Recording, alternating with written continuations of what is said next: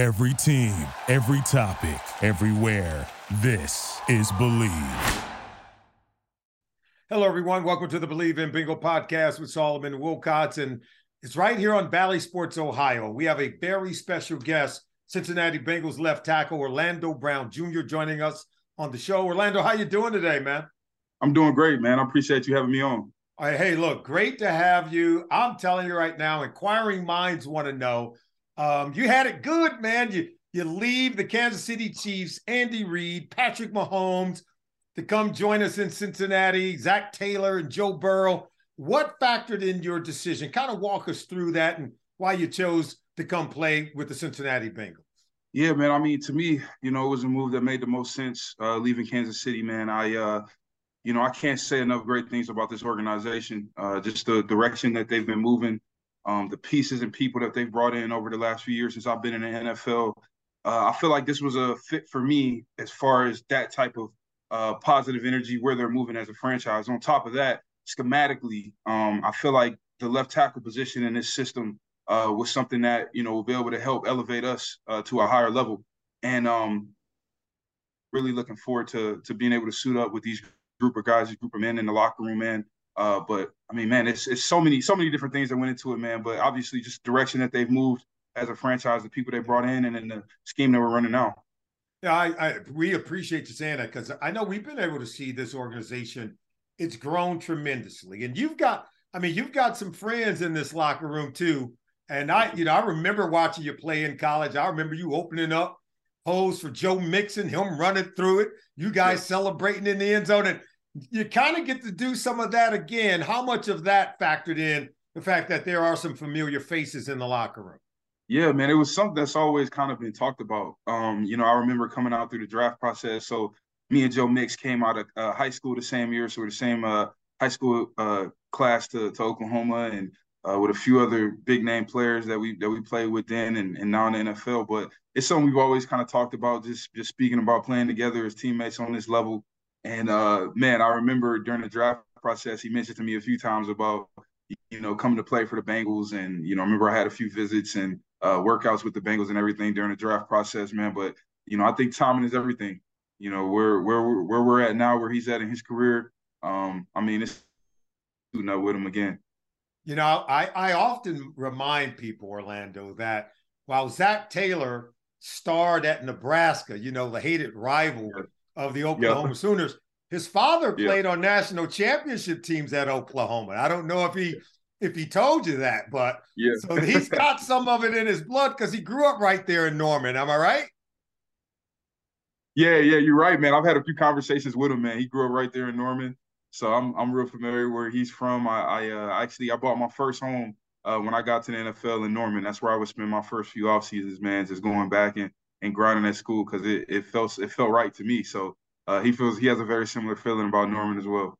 Yeah, see, it's just like family coming back together, and that's why it's such a good thing. And I know everyone was excited when you decided to come play for the Cincinnati Bengals. And look, you started off your career coming into the NFL. You were a right tackle, and then you wanted to play left tackle. You wanted the burden of responsibility that came with that position. It was a position that your dad played in this league at a very high level. What all went into you wanting to make that transition? And then once you did it, what all went into just physically being able to transition to the left tackle spot? Yeah, man. So growing up, man, my dad was a defensive tackle for his life. His last year of college, they moved him to right tackle. Coming into the NFL as a right tackle, playing right tackle for Bill Belichick in Cleveland, playing right tackle for the Baltimore Ravens in '96, and then continuing that path on. And he personally never felt like he got the respect that he deserved, even though he was a high-level player, as you said.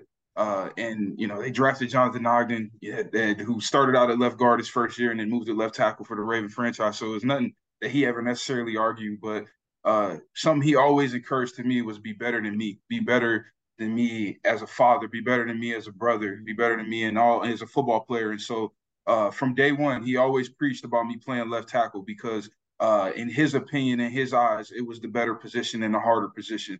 And so he always pushed that on me. got to high school, they felt like I was too big to play offensive tackle, so they were going to try to put me at left tackle. They felt I was too big to play left tackle, so they're going to try to put me at right tackle. And my dad said, "Hell no, put him on defense." So they put me on defense, and I played defense my freshman year as opposed to playing right tackle because it was that important to him that I pursued my dream as a left tackle. And so fast forward, however many years later, man, I'm in Baltimore. Ronnie Stanley gets hurt. We're going into a practice where we're getting ready to play the Washington Commanders. And man, they moved me over to left a day before the game. I go to Coach Harbaugh. I remember DJ Fluker was having a rough practice at left tackle. I said, "Hey, Coach, he feels more comfortable at right. I play left my whole life. I know I don't have any live reps in the NFL, but I love the opportunity to be able to do that." I went out there, man. I played a really good game. Fast forward a few more weeks later from that, Ronnie Stanley gets hurt again for the season, and I end up having my first season at left tackle, man. And it was honestly a dream come true for me because, prior to that, man, I had an Orlando Brown Jr. Day at my elementary school, and they put out one of my note cards from second grade who asked me where I would be 25 years from now, and I said the starting left tackle for the Baltimore Ravens. And wow, I mean, man, I just it's always been a dream of mine to be able to play the left tackle position, but the transition wasn't necessarily easy. I know I'm going on and compare it to boxing, man. If someone were to ask you to fight in the opposite stance, it's a lot of awkwardness that goes into it with your jabs, your straights, your hooks, your timing, your rhythm, your feet, your nervous system. So for me, it was very hard for me to transition to the right side, and I was a different fighter as a right tackle than I am as a left tackle. So that's the best way I could put it.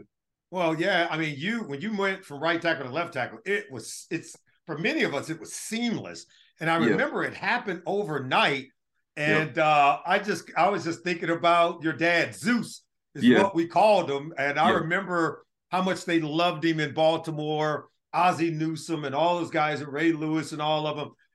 But I just remember one season where he played defensive line and offensive line. I remember that too. Yeah. It was just phenomenal. And so you reminded me of him so much. But that kind of athleticism is one thing, but people don't realize from the neck up, you've got to be able to make those adjustments. Kind of talk about that. And you kind of described some of the technique stuff, but you had to have, I'm sure, a lot of patience with yourself once you got over there. If there was ever a moment where maybe you struggled, you just kind of had to be patient with yourself. What was that like, just that transition? Yeah, no, man. I mean, and you're a pro, you were a pro, you get it. So, it's sometimes being a professional at the highest level is really more mental than anything. And it's really more about our confidence than anything. And so, man, for me, the transition was really more so just making sure to keep that confidence, because there were some really good plays where I surprised myself. And there were some bad plays where I'm like, man, I've never been in this position as a left tackle. So, I wasn't able to necessarily recover as easy as possible. But for me, man, I really just tried to take a really big leap in my confidence in myself, my confidence in the game, my confidence of my style of play within the scheme and system, and trying to elevate it from there. Well, you now have entered, I think, a very unique position, a rare position, where when it's all said and done, people are going to be asking you this question, so I might as well be the first to do so. Give me some of the similarities between Patrick Mahomes and Joe Burrow, and maybe give me in some ways in what ways might they be different? As far as similarities, man, I think when we look at the quarterback position, especially the great ones, we can say they're all a great leader. They're great in the locker room. They're like glue guys in the locker room. Everyone wants to be around them. And they're all very hard workers. I would say where 9 and 15 differentiate different times in their career as well. So my perspective is a little bit different. But gosh, man, I would say obviously with Pat being where he is, he's already won those MVPs. He's already won the 2 Super Bowls. Coach Reed, he's more of an old school approach coach. So you could say Pat has a different approach than Joe. With that being said, what they've created here, what we've been able to, I'm coming in on, and what Zach and Joe have been able to create here is so special and so different. I think that in the long run, that's what's going to make Joe's career so unique and so special is in here, and how easy it is for Joe to be able to communicate to our coaches, communicate to the players about things that he likes and wants. And not that Pat doesn't do that. But I just feel like, man, where we kind of are overall. I think here in Cincinnati, man, it allows Joe to be able to have the freedom to do those things. A couple of more questions before we let you go. Yeah. You come a part of an offensive line that's been kind of building and growing, and everyone's looking at you as that final piece with a real veteran group of guys. I know Cordell Volson is a second-year guy, but really most of you guys are veteran players. How good can this offensive line be, and how does it adapt to the personality of your offensive line coach, Frank Pollack? Well, with football, man, I think you only can go as far as your offensive line can go. And when you've got a really, really tough and rugged renegade-like group that loves the game of football like we do, that truly appreciates our craft, that has nothing but the utmost respect for Frank Pollack, our offensive line coach, and really understands the scheme and system that we're playing in, I feel like the sky's the limit, man. And for us, everything starts with Frank, who he is as a coach, who he is as a man.